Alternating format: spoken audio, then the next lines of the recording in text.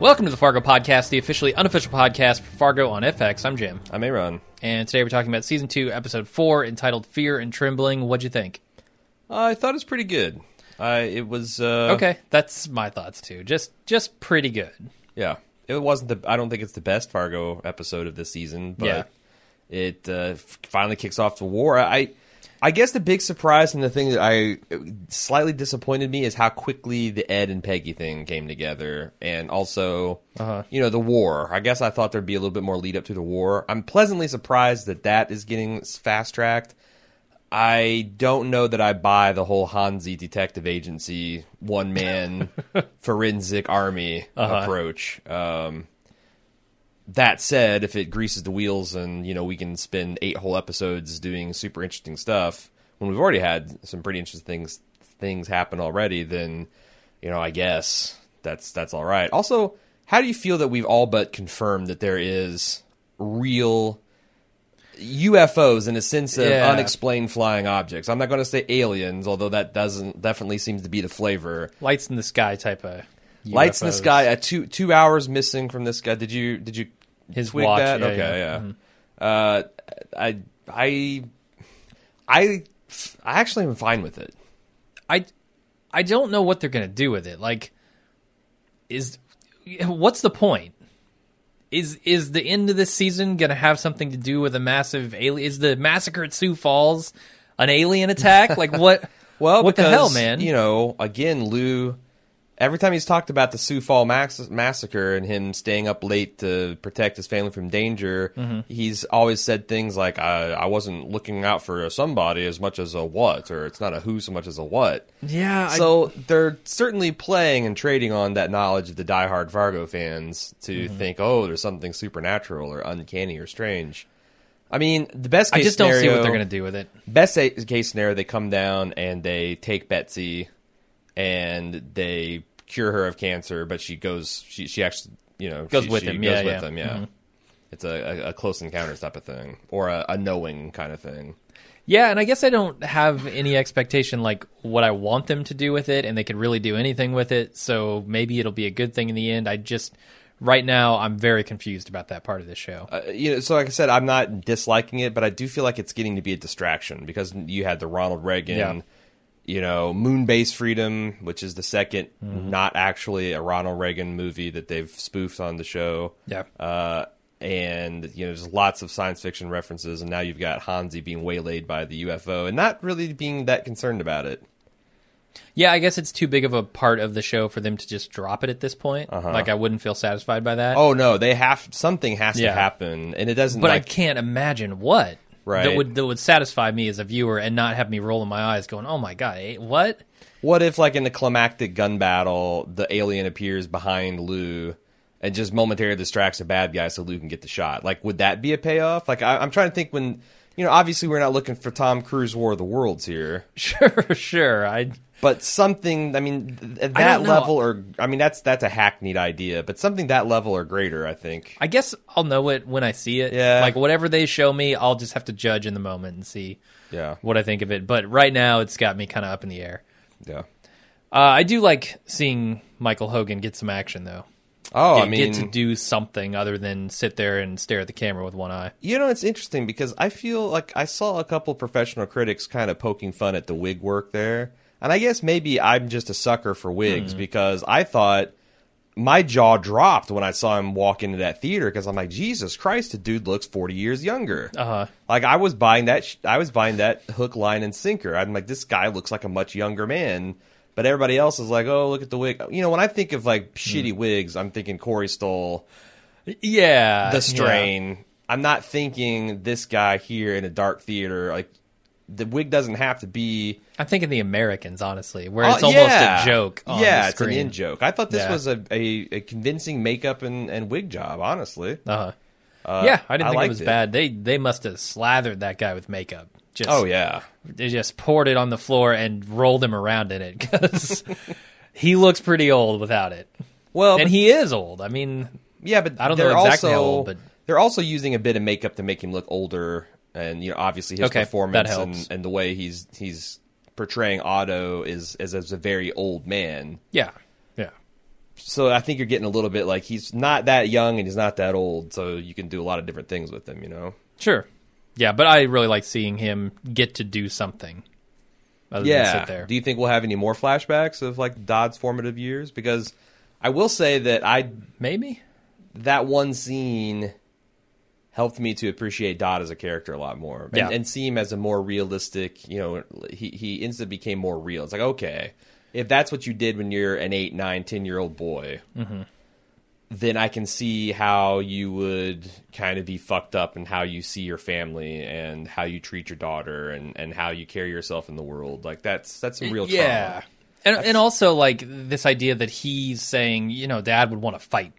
Yeah. Dad would not want to roll over. Well, we see that, right? Like he rose to power by fighting. Yeah, like making a deal is almost a repudiation of his entire life. Yeah. Like that's not how I was raised, literally.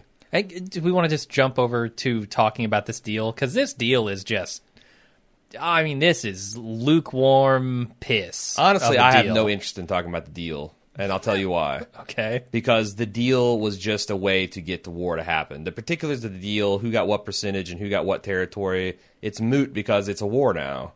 So, like, I paid on my subsequent watches, I paid zero attention to any of the terms of the deal, other than obviously the Fargo deal was supposed to, the counteroffer is supposed to be very reasonable, and them coming back with, I mean, it's essentially a framing device wanting you to acknowledge that maybe this deal would have happened, because we've seen Joe's thoughts on the matter, which is if the numbers say we shoot, we shoot. If the numbers say we buy, we buy. If the numbers say we like they were open to a reasonable negotiation, and Dodd single-handedly blew it up. And we knew he would, right? Yes. I mean, you could see it on his face in the scene last episode. But now I don't think that's a calculated power grab against his mother than just the way he thinks things need to be to secure his family's legacy.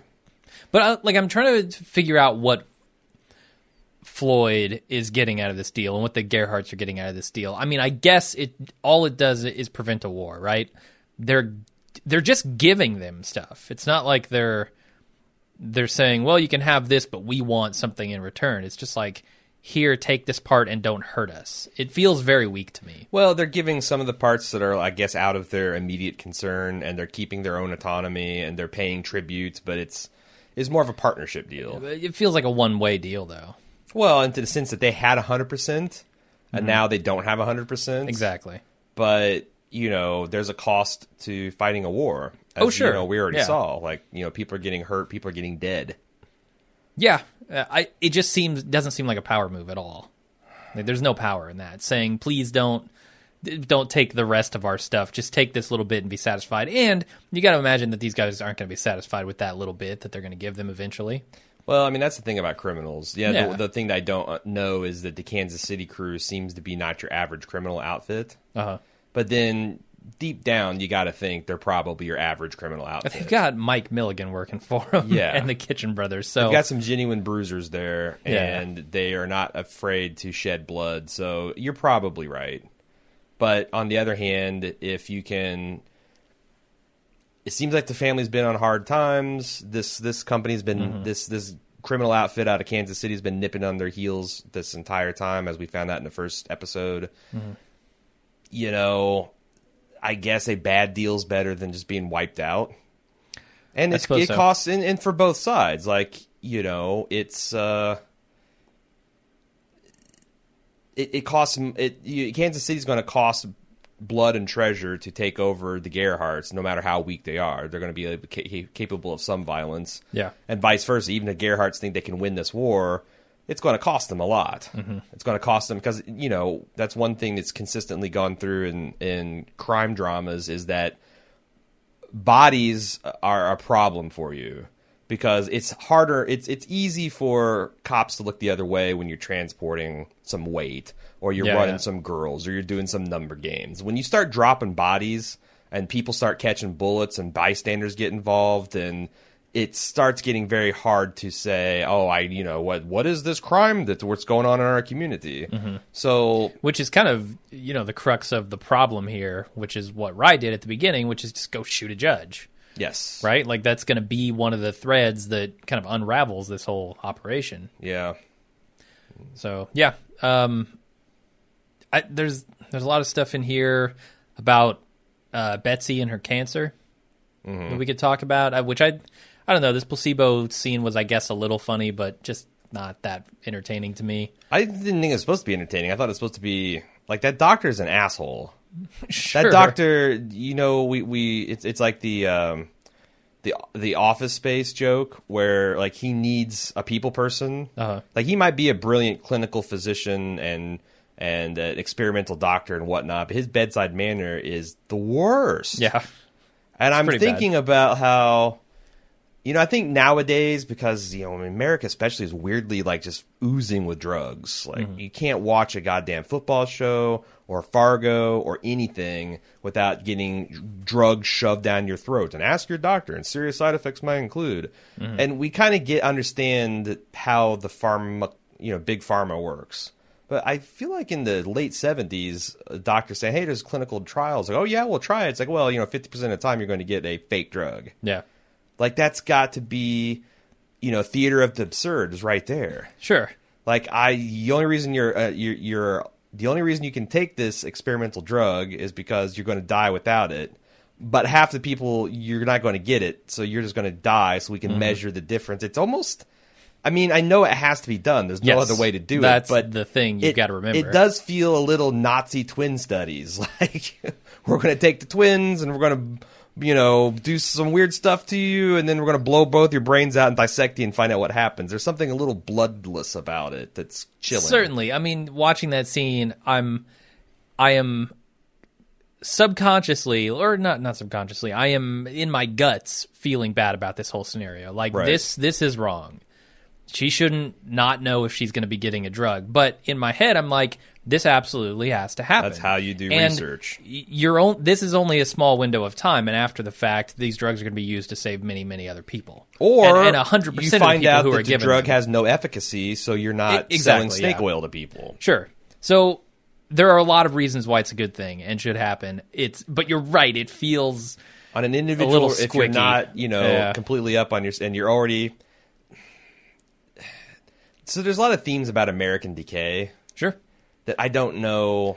Lou's worried about that, and he's complaining about moral. It's arguable that this point is kind of like one of the low points in American history because economically and militarily and even crime, like this is the high watermark for crime. After the late 70s, early 80s, crime will steadily decrease until now, even though that's all we hear about. We're living in the safest time probably that's ever existed in the United States. Yeah. But it's weird because I feel like Noah Hawley wants us to kind of take some lessons from that to modern day, and it's just not a sale for me because I don't feel that way about my country. Like, we have a lot of problems, but it's not that we don't have any foreign power projection and that our economy's in the shitter. I mean, not the way it was back then, and that, crime and the threats of violence are on the rise. It's just that stuff isn't working for me. Yeah, I guess I haven't really been thinking like, oh, he's trying to tell a story about contemporary society. I mean, just 3 times this episode, you have a character with a monologue about how terrible this period of American culture is and what a wasteland and what a lost generation it is. I'm like, okay. Like, how many fucking monologues about that subject do we get this season? Like, are we up to 12 now? It's several, yeah. Yeah, so it's like I kind of like to pump the brakes on that a bit. Okay. And not because I'm like a jingoist Peyton is hurting my. I think it's getting to be a bit distracting. There are a couple scenes that I really love. One is the first one is the scene where Hansi goes into the auto body shop, the auto shop, whatever it is. And he's intimidating this poor Sonny, poor sap, this poor fool. And then Walt, is it Walter?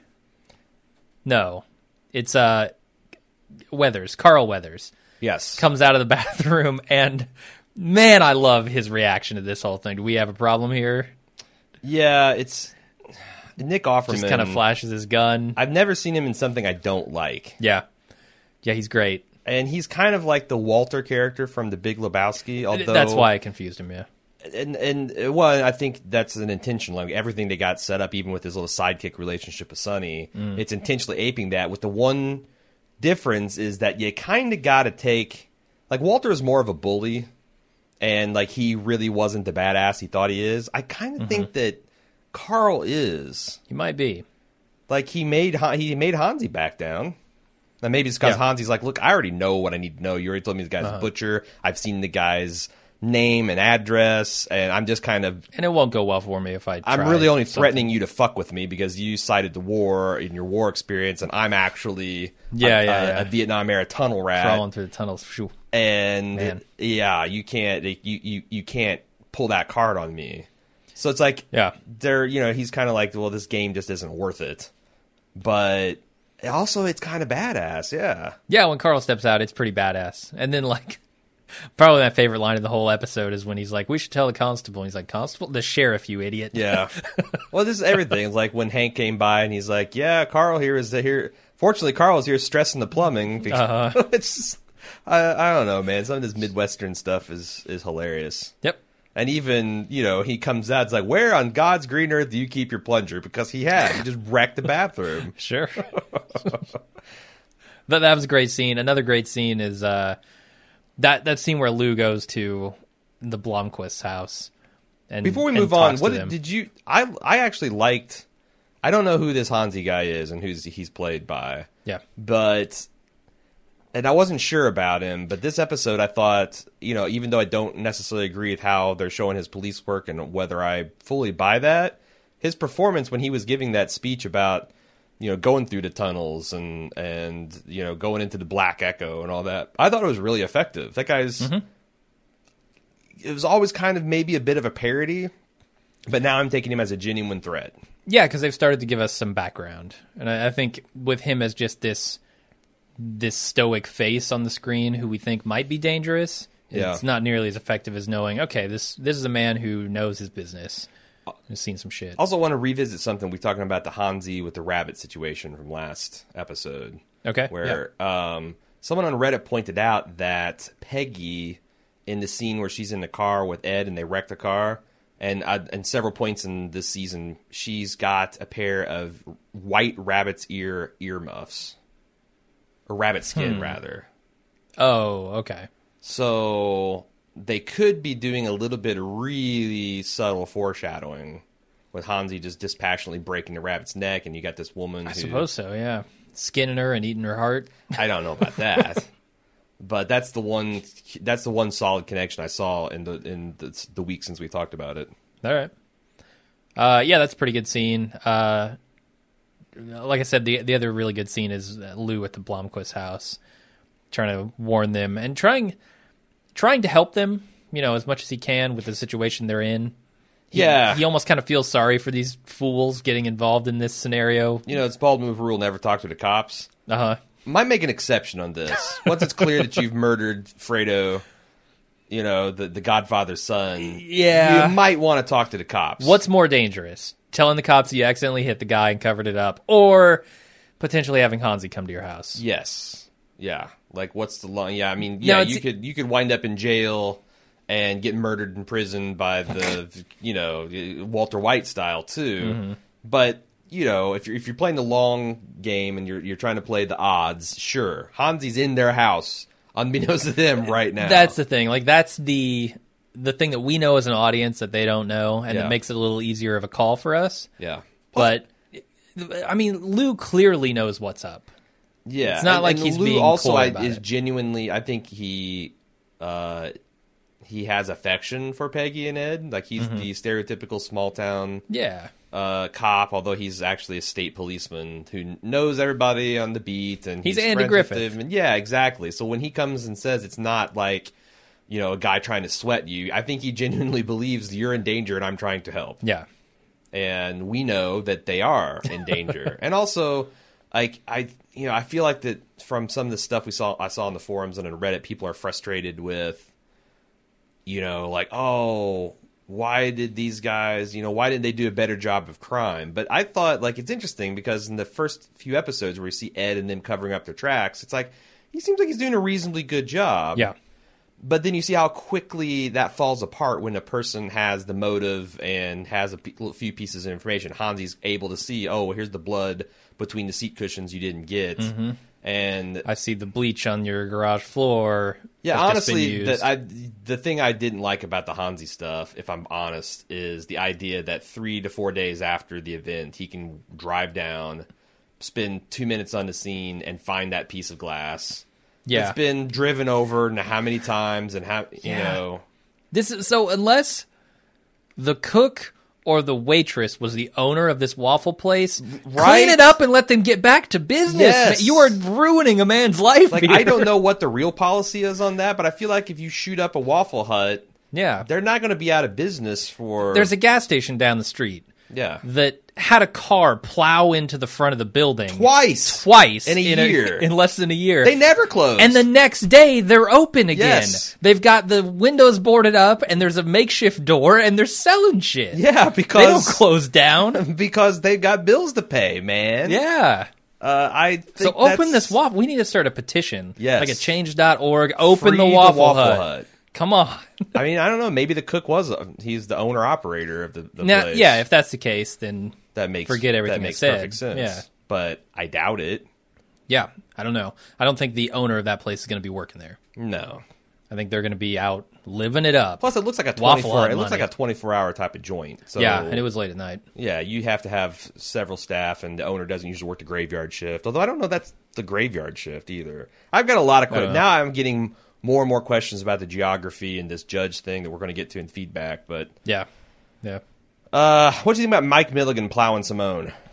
Strange. Was genuinely shocking to me. Even though they set up the abuse genuinely of the father, I thought it was more like she was going to have an angle on the family business, not just an out-and-out betrayal. Yeah, I wonder if she's also using that to collect information about what they're doing, I was wondering if she's actually a double secret agent, that she's working for the grandma. But she's giving away a lot of information as well. Yeah, that's the... Well, I don't know how to square the impression I got of her as being savvy last week with just completely how careless she is this week. Yeah. Because she could have wound up gotten her grandfather, which I get, he's just a figurehead. But still, an important... totem if you're counting coup on an organization. She almost got her grandfather killed and gave away a lot of the family's strategy, and so I feel like the double agent thing, even though that's kind of what I want to be true for her, because I thought she really impressed me last week, it seems like she's just overmatched when it comes to Mike. Yeah. Even though she does have the moral authority of having her thumb up the man's ass. That endows you with moral authority. I think there's a certain, you get a finger inside someone. Hey, listen, I've had my thumb in your ass. Don't tell me my business. Yeah. I mean, look what Don Draper did with the comedian's wife, in season 2. Like, that's like, just bam, that's power. What is with Noah Hawley and thumbs up asses? Thumbs up asses. If you don't know what I'm talking about, Lorne Malvo and his Kansas City dentist disguise, with his little dental assistant, girlfriend/fiance, was all aces about the idea of getting her whole thumb up his ass. It's another Office Space reference. Aces? No, thumbs up asses. Oh, thumbs up asses, man. Wow, he's made that's the most startling connection to his television series since your Teenage Mutant Ninja Turtles theory with The Walking Dead. Right. Also, speaking of that, I love how our shows are bleeding into each other. All of them are, yeah. Shredder, as a rat, huge fan of cheese. What? Eastman was all about the cheese.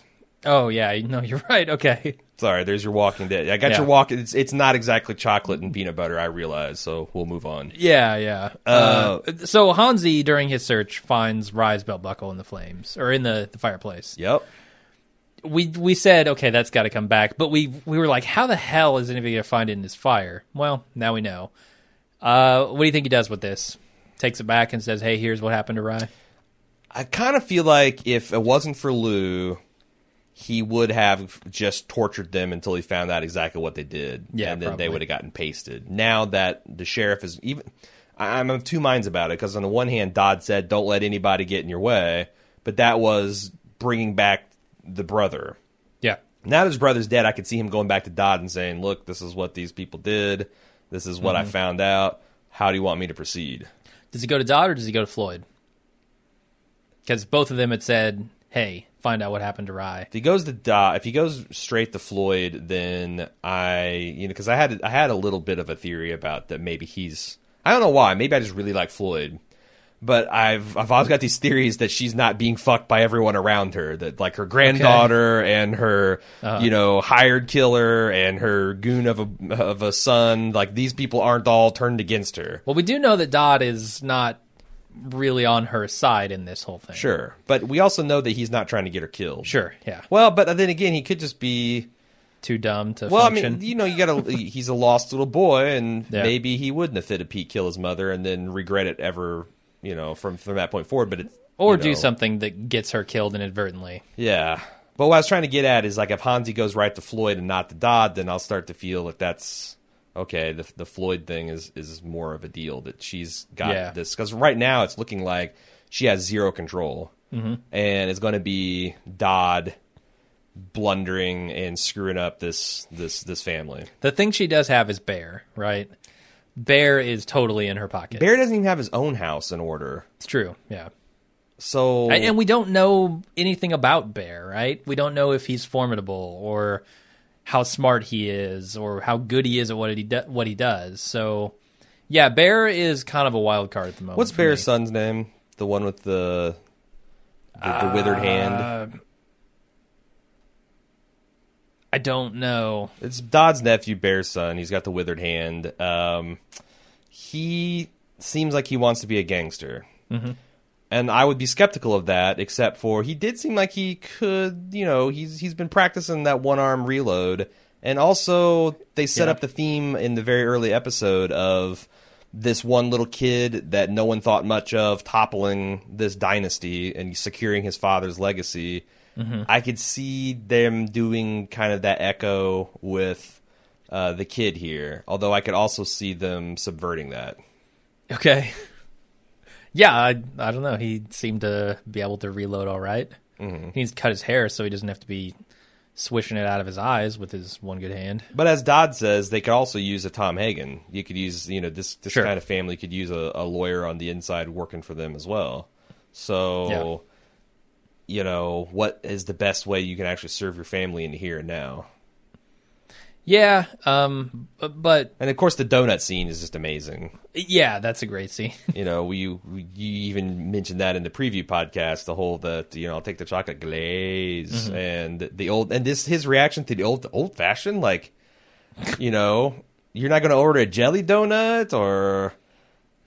any cream filled, it's just old fashioned, and then he's like, okay, old fashioned. Like, I love it. And then bill it to these guys, or these guys got the tab. Pretty great. No, that's a really good scene. Let's talk about Ed and Peggy. Okay, this is a fiasco with their butcher shop woes and their seminars. Well, it's just a tragedy because when I'm looking around the landscape out here, I see a lot of people essentially, oh, poor Ed, and Peggy's such a bitch.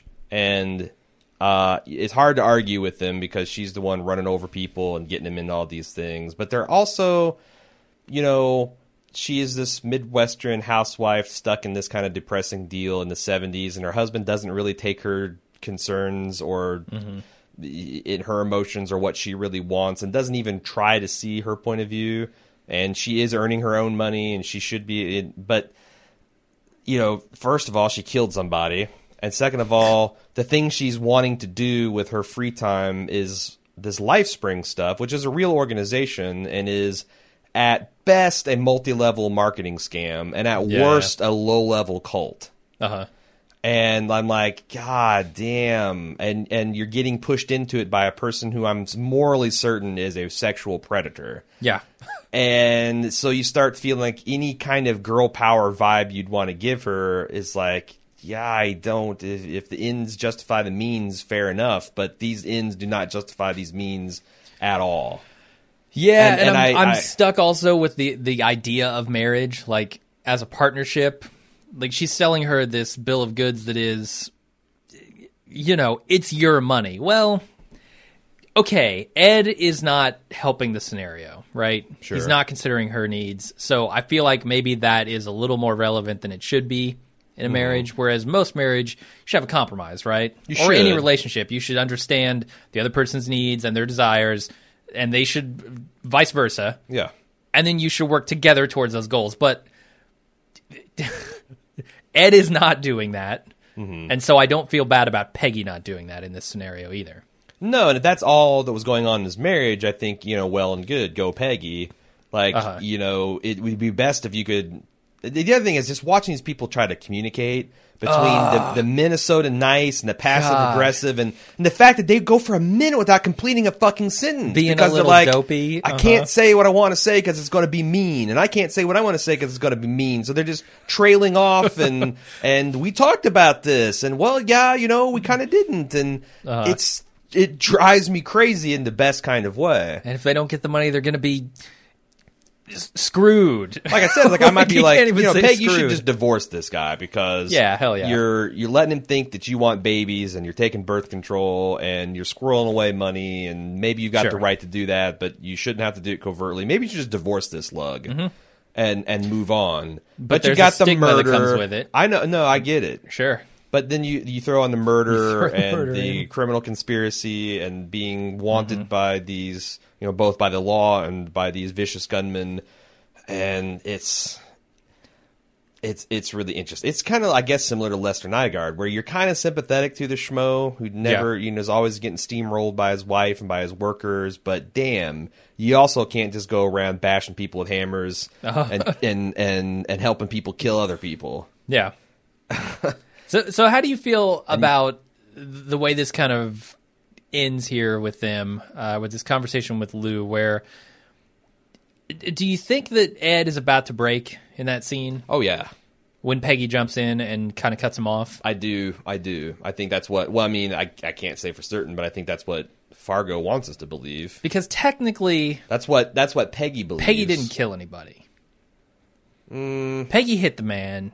Ed killed him. Like I said, that happened in real life, and the court's like, yeah, you're right, but this guy could have lived if you had just, called the police or the hospital, and you didn't, so we're putting you in prison for a long time because you're a monster. Yeah. So, that's not going to fly with me. But my point is, Ed is so mixed up in this now. Oh, so Peggy could just she could just be like, I wanted to call the police, and Ed strangled him, and Ed would just be like... and also, Ed's the one that did grind him up, and there's also a weird noise in the grinder, so I bet if you took it apart, you're going to find a tooth or something rattling around. And so, I could see her, and that would be... I mean, there you're talking about that now she's crossing Rubicon from being misunderstood to just being... pure evil. Yeah, it's mutual assured destruction. I mean, that's right? the thing. Like, her actions are making her out to be the devil. It's not just her kind of life philosophy and her struggles and all that. And Ed's naturally more. Although, is Ed really more sympathetic? Is he just so deeply stupid that he thinks he's a little more dim than her, which makes him more but sympathetic? She's not. My opinion. That's what I've come to appreciate. Is she's not exactly smart. Sure. No. I thought that they were. This is a woman who's extremely intelligent and cunning, and she's just been so stifled. But I know she's kind of dim in her own way too, and she's being as easily manipulated by Constance. Yes, said predator as, and in kind of the same ways as Ed is being manipulated by her. Maybe it's just that I'm a man and I identify more with Ed as a human being, but it seems like she's more assertive with Ed. Like when things don't go the way she wants them to, she's like an iota more assertive. Like neither of them. They're both super passive aggressive and all this shit, but she does take slightly more initiative than him, right? Okay. Getting him to crash the car, to cover stuff up. Like he wouldn't have done any of this shit on his own. So I do feel a little more sympathetic that he's being manipulated into this situation. Would Peggy have done all this stuff without Constance? No, that's what I'm saying. It's a not. Neat kind of like a symmetrical thing here. Yeah, where you got one person that's slightly better at manipulating someone than the other person, and then the person that's manipulating them slightly better. Yeah, and I don't know. And then lose the. He's just trying at the top of the heap. He's trying to tell you your legs are blown off. Yeah, and you're gonna die. And he's going up to the Gerhardts and telling them, "Look, I'm not scared of you." Sure. Yeah, I was surprised at how quickly Lou figured this whole thing out. Well, but that's the thing. Like, honestly, I think the only real cheat was Hansi finding that glass. Everything else, like, how many fucking body shops are in Laverne? Probably not many. Like 2, 3. So you just drive past until you see something, and you go up there, and then you look in. I mean, they could have showed him going to 2 or 3 different ones, but they showed him doing the one, and then once the police got involved, and there was already this idea that was kind of in the public consciousness about this gunman maybe getting struck by a hit and run, and then it all kind of came together with Lou's kind of, in retrospect, bizarre behavior, which we speculated that, like, will Lou remember this awkward encounter he had at the butcher shop? Well, we only had to wait 2 episodes because he totally did. And now I feel like, again, the only cheat was Hansi finding the glass. Everything else I felt flowed very naturally and didn't feel like a cheat. No, I thought so too. I was just, I guess the conversation that Betsy has in the hairdresser, in the place where Kirsten Dunst works with Hank, I guess I expected Hank not to be such a fool and for Lou to not be so clued in. But do you think, like, maybe if she had that conversation with Lou, I would have felt better about it. But maybe if Hank had gone to the butcher shop late at night and found Ed there doing the weird, it's like, I don't think that, it's weird because you're saying that Hank is a fool. I don't think Hank is a fool. I think that that's a reasonable thing. It's like, whoa, that's a conclusion you're jumping to. Why would someone do that?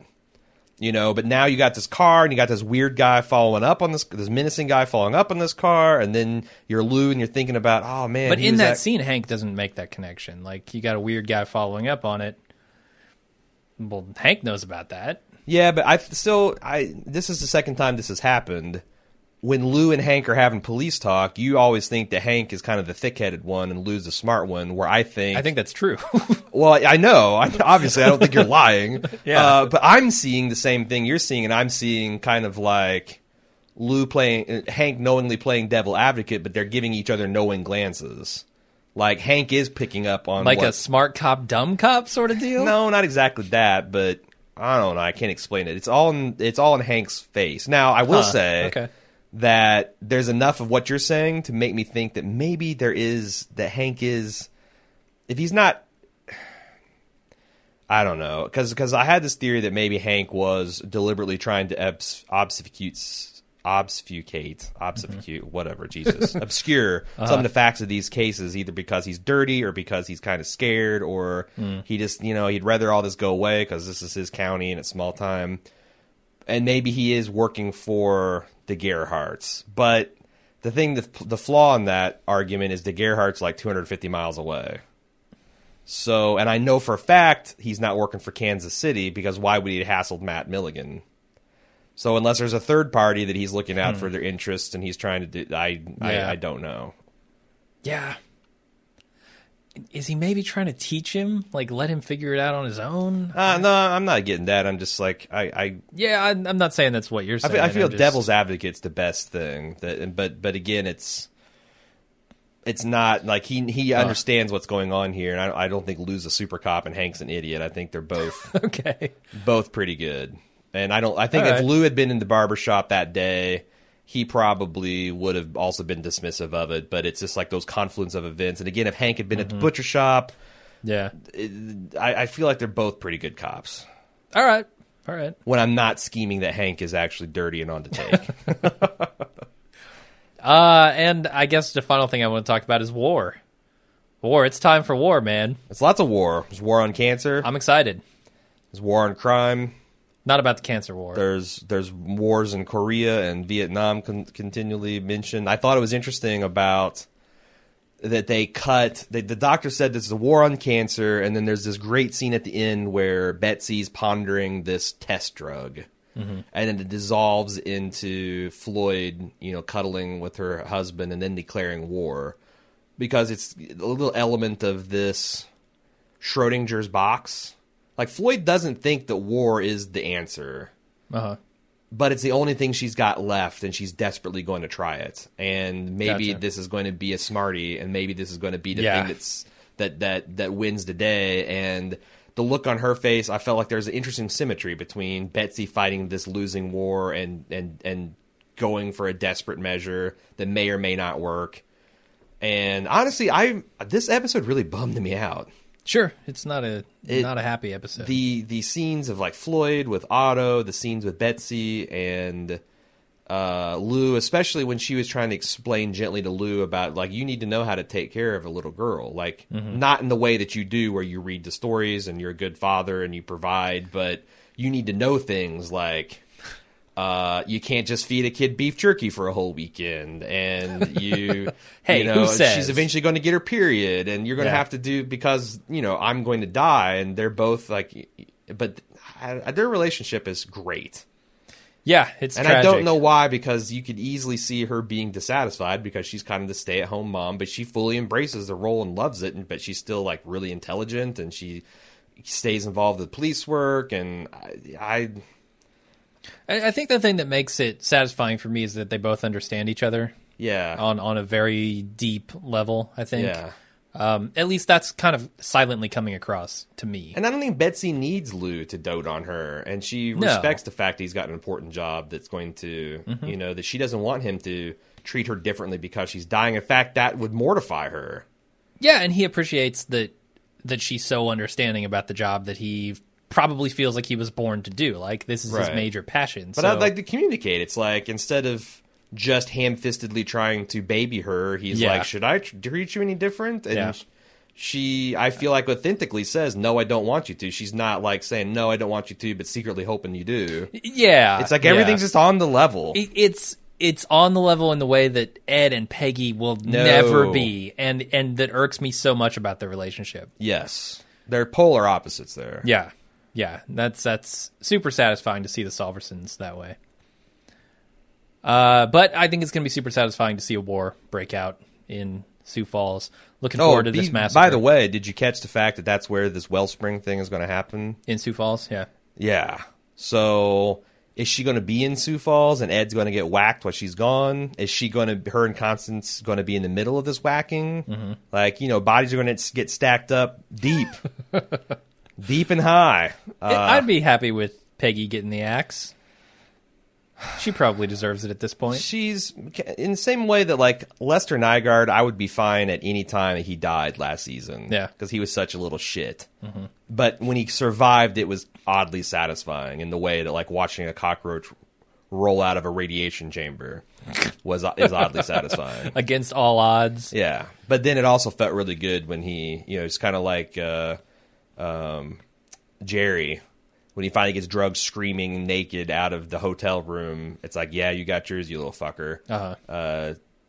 What happened? Did Lester get arrested or did he fall through ice? He fell through ice, right? I don't remember. I just remember he got his. Season. I feel like he tried to run and he ran on ice and he geez, and I think you're right. Ice. I think you're right, but I totally don't remember. There's a couple other things I want to talk about. Joe has this speech when he's talking about family business versus a business. He's like, you know, one of my people act out of order, I take off an arm. Yeah. They speak out of turn, I take out their tongue. What are you going to do to your son? Okay, that's... The Kitchen Brothers don't speak. Is it possible that they actually have gotten their tongues pulled out? I suppose it's possible, yeah. I feel like there's a scene at least one of them was whispering something to Mike Milligan's ear. So that doesn't preclude the fact that one of them got their tongue torn out and then in solidarity the other one stopped speaking. Yeah, because one of them has a wooden arm. Yeah. Oh, yeah, there you go.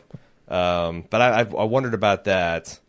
Also, what did you think of the ambush scene with Otto? Wait, before we move on to the ambush scene, I still want to talk about this idea, the core idea here, which is how, like, does being in this kind of business with your family cause problems? Like, how do you appropriately punish a family member who is just not on the same page as far as the honestly goes? I've been involved. About half of my business ventures have been private, you know, like just regular companies, and half of them have been family businesses.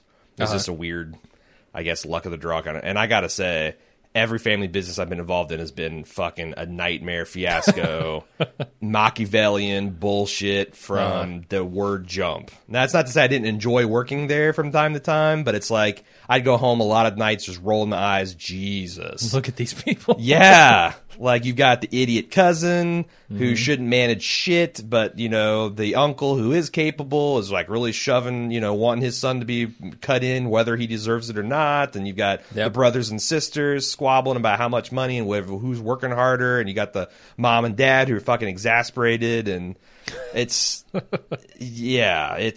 it's interesting. So that's a major tension going forward, in my opinion. Yeah. Especially when you combine it with this scene where Dodd's got his head on Floyd's shoulder and wants her to acknowledge him and love him, and she eventually does, right? Like, what does that say about what she's going to do, where her priorities lie? Well, so the episode title is Fear and Trembling, right? Yeah. And we talk about that being the part of a Kierkegaard work that meditates about Abraham being willing to sacrifice his son to get the reward promised to him by God. There you go. And I started spinning, as I was watching this, I started spinning that in my head and thinking, maybe the shocking thing is Floyd is going to have to kill Dodd to protect, because does she let Dodd take down Simone and Bear and, the kid with the withered hand, I can't remember his name is, and the whole family operation and all their business relationships and all that stuff? Situation. Well, I think it's more of a Sonny situation. Yeah, I mean, he's not incompetent, but but he's also not the world's greatest. Just like the Godfather. But you're gonna have to. Sonny's wasn't maybe not so good Don. I wonder about that because they don't pick these episode titles out of nothing. Yeah, that could be an indication, and maybe that scene is her realizing this is what I'm going to have to do, and just having a moment. Yeah, and I never really thought that Dodd would be that vulnerable. Yeah. But again, he got his childhood ripped away from him because of the situation he's put into. So I could see him being a little... Probably got some purple nurples from Bear when he took him out of the room, I think. I don't know. I feel like Bear was the purple nurple receivee. Oh, you think so? Dodd's the oldest one, right? Yeah, but Bear's big. So? My brother's way bigger than me, and I was definitely the bully. Yeah, but he'll give you purple nurples now. Like I said, I think I've told the story in the air before, but the last time, of course, it's a moot point now because my brother and I don't speak. But sure. Last time, like, my brother was like 17 going on 18. He's already 6'4" and had about a good 20, 30 pounds on me, and we were doing a test of physical strength, and I'm like, all right, he's play fighting. I want to fight him for real and put him on his ass just so. Hopefully, like that. I'll scare him enough that he won't do this shit again. Because I knew I wait another year and he'll just bid me into a pretzel and kick me down the curb, and it worked. So but no, I don't. I feel like the oldest always, because you always remember being the tiny guy and getting run roughshod. I guess, I obviously you and your brother have a different relationship. Yeah, we didn't fight much. But there's no purple nurples, no pink bellies. Nah, not really. Every once in a while. No quit hitting yourself. Yeah, every once in a while. Yeah. Okay, I was gonna say if you did rarely quit hitting yourself, I don't believe you. Rarely and less extreme than most brothers, I think. Okay. But Bear looks the most physically intimidating to me now. Yeah. But I mean, maybe he's psychologically scarred. When Dodd was 12 and Bear was 8, there's a whole other story. But he doesn't seem to shy away from standing up to Dodd either. Sure. So I'm not I don't think he's afraid of Dodd. Is the thing. Yeah, you're right. So I don't know. Maybe no purple nurples, but clearly Dodd had changed his mind at that point. I feel like their relationship is neither one really wants to test the other. Yeah. Because nothing good can possibly come of it. That's true. Dodd will get the, Bear's got the axe, Dodd's got the cattle prod. May the best man win. All right. Anything else? So, I want to talk about this ambush with Otto, which, as soon as you saw the Bronco parked way too close to the car, you're thinking this is a bad deal, which is kind of tropey. I feel like the reason it worked is because of how long they made us wait until they dropped the hammer. Yeah. And then, Otto, even though he's had a stroke, he's still fully aware of what's going on. He seems more aware in this scene than most others. I feel like they need to get the man a bell. All right. Hector. Like a Tio, Tio style. And maybe he could have, he'd have been hammering that thing from the jump and no one would have died. That Bronco, which is Mike Milligan's crew's Bronco, was parked outside the clinic that Lou was taking Molly to. It was also parked outside of Lou's house. Oh, it was actually because I noticed it parked out, so that implies very heavily that Mike is following him, which makes perfect sense because Lou proved himself. He stepped up to be a threat. Yeah. So that could be bad news. And also, Lou's not an idiot. He's sitting outside his front, on his front porch with a shotgun, tying ropes until the morning because he's afraid, and he's got that tingling on the back of his neck. Mm-hmm. I don't know. Is Betsy going to die of cancer, or is she going to die of buckshot? That's a fair question, and I don't know the answer. There's also a lot of... So I saw the exact quote of what Lou said last season about his, staying outside on a porch, protecting people, and he mentioned it was, when you were 4, I was protecting your stepmom and you. So is that just Lou being an old man and getting the dates and times wrong? Because Molly's already at least 6, and her mom's still alive. And was this the instance that he was talking about, or is there going to be several vigils that he has to maintain? And are we going to have actually flash forward a year or something where she's dead and he's just remarried? And I have a lot of questions because I feel like the timeline is very muddy, and I don't know if it's because we don't know enough about it, or if it's because Lou's memory is infallible, or because Noah Hawley hoped we weren't paying attention and he wanted to do something different with the timeline. I don't have answers to that, and if I'm Lou, if you thought about it. If I'm Lou, a single night's vigil is not enough to ease my mind. Sure. Like, I'm not going to go, well, they didn't attack tonight, so must be safe. No crazy Indian came by to kill me, so... So I could totally see another vigil in the future. And we also had a time jump we did not see coming on the first season of Fargo. So... whole year, right? What if the Gerhardts, win the battle, but then we flash forward 2 years to see them decisively lose the war? Mm-hmm. And there's this greater fulfillment, and, Betty's already dead, and there's already a new woman in the life, and I could see that being dramatically interesting, and how... But still, Molly's not 4 years old. But again, you could chalk that up to people just don't have the best memories 30 years down the line. Yeah, I don't know. Okay, I think that's all I got. All right. Why don't we do some feedback? Shep writes in, says, surprised neither you nor any fans mentioned the Breaking Bad nod in episode 2. The shot of Ed/Todd and his tidy Walter Whiteys. Come on. All right. Was that an homage to his role as Meth Damon? It could be. Yeah, why not? He said, also, Aaron, you noted Rye's apartment number is 13. Number 13, when Hansy is pressing Simone for details, she mentions his place is on 13th Street. I thought that's interesting. I mean, it's just symbolic, but it's just super unlucky. He's living in apartment number 13 on 13th Street, on the 13th floor. I mean, Jesus. And he also says, any chance that Betsy gets murdered before the cancer gets her? Is that the ultimate driving force leading Molly into law enforcement?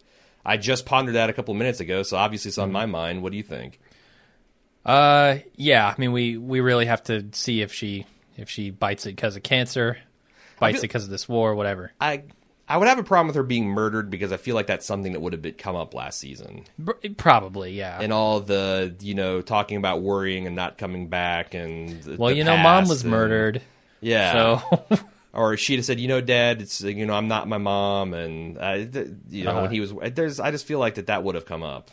And if you want to reimagine Molly as a 8-year-old and a 4-year-old, and it's her mom rather than stepmom, fine. But that's a little bit of a detail too far for me. Mm-hmm. Jesse wrote in and said, I've been enjoying your recaps because you often catch little things I don't, only watching the episode once. This season has been great so far, but I was pretty disappointed in last night's episode. The pieces connecting Ed and Peggy to Rye just seem to fall into place too easily. Mainly, how dumb are they to take their car to a repair shop located right by the scene of the crime? My husband says, well, it's a small town, so maybe there's only one body shop. But I'm from a very small town that has multiple mechanics, and I have to imagine that enough people get in icy, snowy car wrecks up north that you'd have to have more than one option. Oh well, I guess I'll just have to suspend disbelief the way you did with the Fishnado. I realize one of the main themes of Fargo is in all its carnations is that regular people who commit crimes always get in over their heads and will always get their comeuppance. So... I guess at the end, does Jesse have a valid concern here or not? It bothered me a little bit how quickly it came together, but when I thought about it, there's only really one cheat. Yeah, it didn't bother me enough to really. And I guess if the Waffle Hut's been closed for these many days, maybe and it looked like that's the only thing out there. Maybe there hasn't been that many cars going by. Yeah, I think this has only been like 3 days. But that murder scene is pristine. It is. Like the snow outside with the blood. I mean, it was all fresh. It's like, it just... If I'm Hansi, I'm also kind of worried about touching things or tracking, like putting my tracks out there. Like, I'm a little worried about getting my scent along the crime scene here. Sure. Plus, he's also crouching in the middle of the road for 2 hours. Well, yeah. Although, I guess you're supposed to believe that he got teleported into a spaceship when that happened. Yeah, I don't know what to think there. Something weird. He froze. He closed his eyes, But yeah, I mean, when common people below average intelligence commit crimes, I feel like that's probably what they do. They overestimate. First of all, the thing about dumb people is that's a well-known bias. The smarter you are, the more dumb you think you are, and the dumber you are, the smarter you think you are. So you got people of below average intelligence trying to cover up a crime. They think they're doing a thorough job. And surely Ed was being very thorough about it, but it's not gonna hold up to any kind of real suspicion. Like Lou said, like if I look in your car, am I gonna find any blood? Well, of course you are, because Ed didn't do the world's greatest job cleanup. So, that does seem to be a Fargo thing. I'm actually curious about how they're going to get out of it, because surely Peggy and Ed aren't going to just go down in episode 5 or 6. And Lou's not just going to let it drop either. No, he can't. No. It's a murder.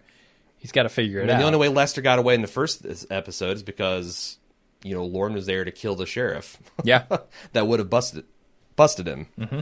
And then also Saul is a pretty bad lawyer, but even worse sheriff. Liz G. Is Hansi still in Ed and Peggy's house, or did he leave when Lou drove up? I thought he left when Lou drove up, but I'm not sure about that. I'm not sure about that either. They don't and show I feel like there's a little bit of ambiguity, so when Lou says lock the doors, it's a little menacing because they could be locking themselves in with this guy. Yeah, Rorschach style. But Rorschach. I don't. Again, I would be shocked if they get double murdered next episode. Yeah, there's a lot more story for them to tell. I think so. I am curious about this grinder, though. I want to know. Something's rattling in there. Yeah, I want to know how that's going to play out. Liz G continues. Dodd's behavior, while still horrible, is more understandable after that glimpse into his childhood. It's sad that the family tradition of violence will carry on in his nephew and his daughter now that Dodd has angered and offended the Casey group and gotten the war he wanted. How are you and Jim feeling about Fargo Season 2? I've read that viewership is down this season. So I did some research, and it is slightly down from last season. Very slightly, like a couple 100,000. Like Fargo, it debuted with like 2.5 million, but by the end of the season, we were in the 1.3, 1.4, 1.5 million. Mm-hmm. And I think maybe there's a little rally for the finale. But in Season 2, we're steady like 1.1, 1.2, 1.3. So it's down a little bit. But here's the thing. Americans is literally twice as bad as far as a rating standpoint. Like, they got 500,000 and 700,000 a couple of times. And they got renewed for another season. Uh-huh. So I feel like FX is really, they take this prestige thing and the fact that these shows win awards and get buzz. They're not quite as intense as HBO about that stuff, but I feel like they want to stay the course on these creative things because I also think in the back of their head they look at Breaking Bad and see a show that was struggling with 1.5 million, maybe even less, and then they get to Season 3 and it built up on Netflix. By the way, Fargo is on Netflix. Yeah. And then it just explodes in Season 3, Season 4, Season 5, and they have this big hit, and they kind of want to be patient about that. That's good. That's a good trend of these production companies and studios being a little more tolerant of not getting huge numbers right off the bat. Yeah, it makes you wonder what had happened to like Firefly in the Netflix age. Exactly. If Fox had kept it up and they'd gotten a lot of buzz and people were able to check into it for free on Netflix, what could have happened there? Michael R. Echoing some thoughts I've had, something's perplexing me relating to the geography of the season. There are 3 cities we know that are important this year: Fargo, North Dakota; Laverne, Minnesota; and Sioux Falls, South Dakota. Laverne and Sioux Falls are only 30 miles apart, but Fargo is 250 miles to the north. I can't figure out why on earth a judge from Fargo would drive 250 miles to eat at a Waffle Hut in Laverne in the middle of the night. I really hope we get some sort of explanation before the series and the season is over, rather. I agree. At first, I got the opposite conclusion. I thought that the judge was in her kind of home area, and Rye had driven all the way because there was a little talk about like, oh, he's kind of far afield, or what's he doing down here? Kind of talk. But that judge, it leads me to believe that judge was up to something. Because why else would she be 250 miles away from where she works and presumably lives?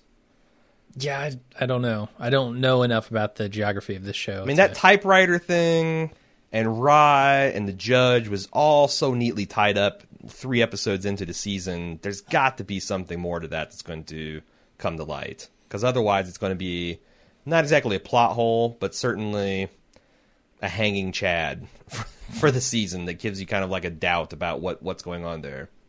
And it just seems like the show's too careful to do something like that. Mike also continues, P.S. on an unrelated note, there really is a bus service in Laverne called the Rock County Heartland Express. Oh my God. I have no idea if it was around in 1979, but it's there today. And he actually connected me to their website where they do indeed have some kind of mass transit service. Why? Yeah, Why? I mean, I don't know. I was like in Anderson, Indiana, which is kind of a pissant little town in Indiana, and they have a bus. Like, you see bus stops. I've never seen a bus drive through Anderson. And I've seen other like small communities have like bus stops and stuff where like maybe once in a blue moon, or they have like 1 or 2 rush hour buses, or maybe a senior citizen bus, charity service. But yeah, I don't know. And it seems like as I was reading their webpage, it is kind of that sort of thing. It's all about, public and private schools and nursing homes and, that kind of thing. Like maybe they run a bus out to the Indian casino or something from the nursing homes at once a week. But yeah, so fuck us. We were wrong. There is a Rock County Heartland Express. Surprising. Yeah. And that's all the feedback we got. Okay. If people want to send more feedback, where can they send that's it? Right. That's what I'm supposed to do now. Yeah. It's Fargo at baldmove.com, or you can also get your word in edgewise at forums.baldmove.com. Sure. Please try to not Peggy and Ed and use complete sentences. Yeah, the passive-aggressive thing doesn't work very well. Yeah. It'd be really funny if that's how the Fargo forums started. It's like, I kind of disagree. Well, I don't think you're... Well, we talked about this. Last week we talked about this. And there's just like quotes in those quote chains of that. The language would be much more foul, though. Probably. Yeah. Knowing our Screwed would not be the extent of that, of the language. Yeah, we'd be screwed. That's a great line, by the way. Okay, well, that's it for the episode then. We'll be back next Wednesday with another show. Hopefully we get another good episode. And yeah, I would bet on it. Yeah. This show's been consistently good. Mm-hmm. So, dude, by the way, I feel like I gotten a couple of pieces of negative feedback about us ranking who won the week each week. And I wonder, like, is that like isolated thing? Because I find it deeply satisfying to rank things like that. And I'm not making pejorative like, oh, Fargo's the #1 show now The Leftovers, or no, it's like I don't know. I feel like that's something that's like a Bill Simmons shtick that I like when him and Cousin Sal talk about, who had the better weekend or whatnot. And I like doing it on the show, but I also don't want to antagonize our fan bases. Yeah, for me, it's just like, that's a way for me to outwardly tell people how excited I am about certain shows, right? Like, I don't care that anybody won or lost the week. That's not what it's about. It's more about like, when I say Leftovers is crushing everything else on TV, I just mean Leftovers was fantastic this week. Right. I don't know. I was super excited about Ash vs. Evil Dead. Like, that got me going. Mm-hmm. Fargo, nah. It had a slightly lower it was a table setting episode, just like The Leftovers was last week. But now The Wars got me excited again. Sure. So for next week, you got the promise of a lot of interesting things happening next week and in the weeks to come. But no, I mean, to me, it's a fun little thing I like to do, especially when you get something this evenly matched. It's just a fun little extra thing. And if everybody else agrees, then we keep doing it. But I mean, I can keep it to myself. Me and Jim can just have this conversation over lunch instead. But yeah, I just wanted to ask your opinion on that. So Fargo at baldmove.com if you care to opine. All right, cool. We'll be back next week. And until then, I'm Jim. I'm Aaron. See ya.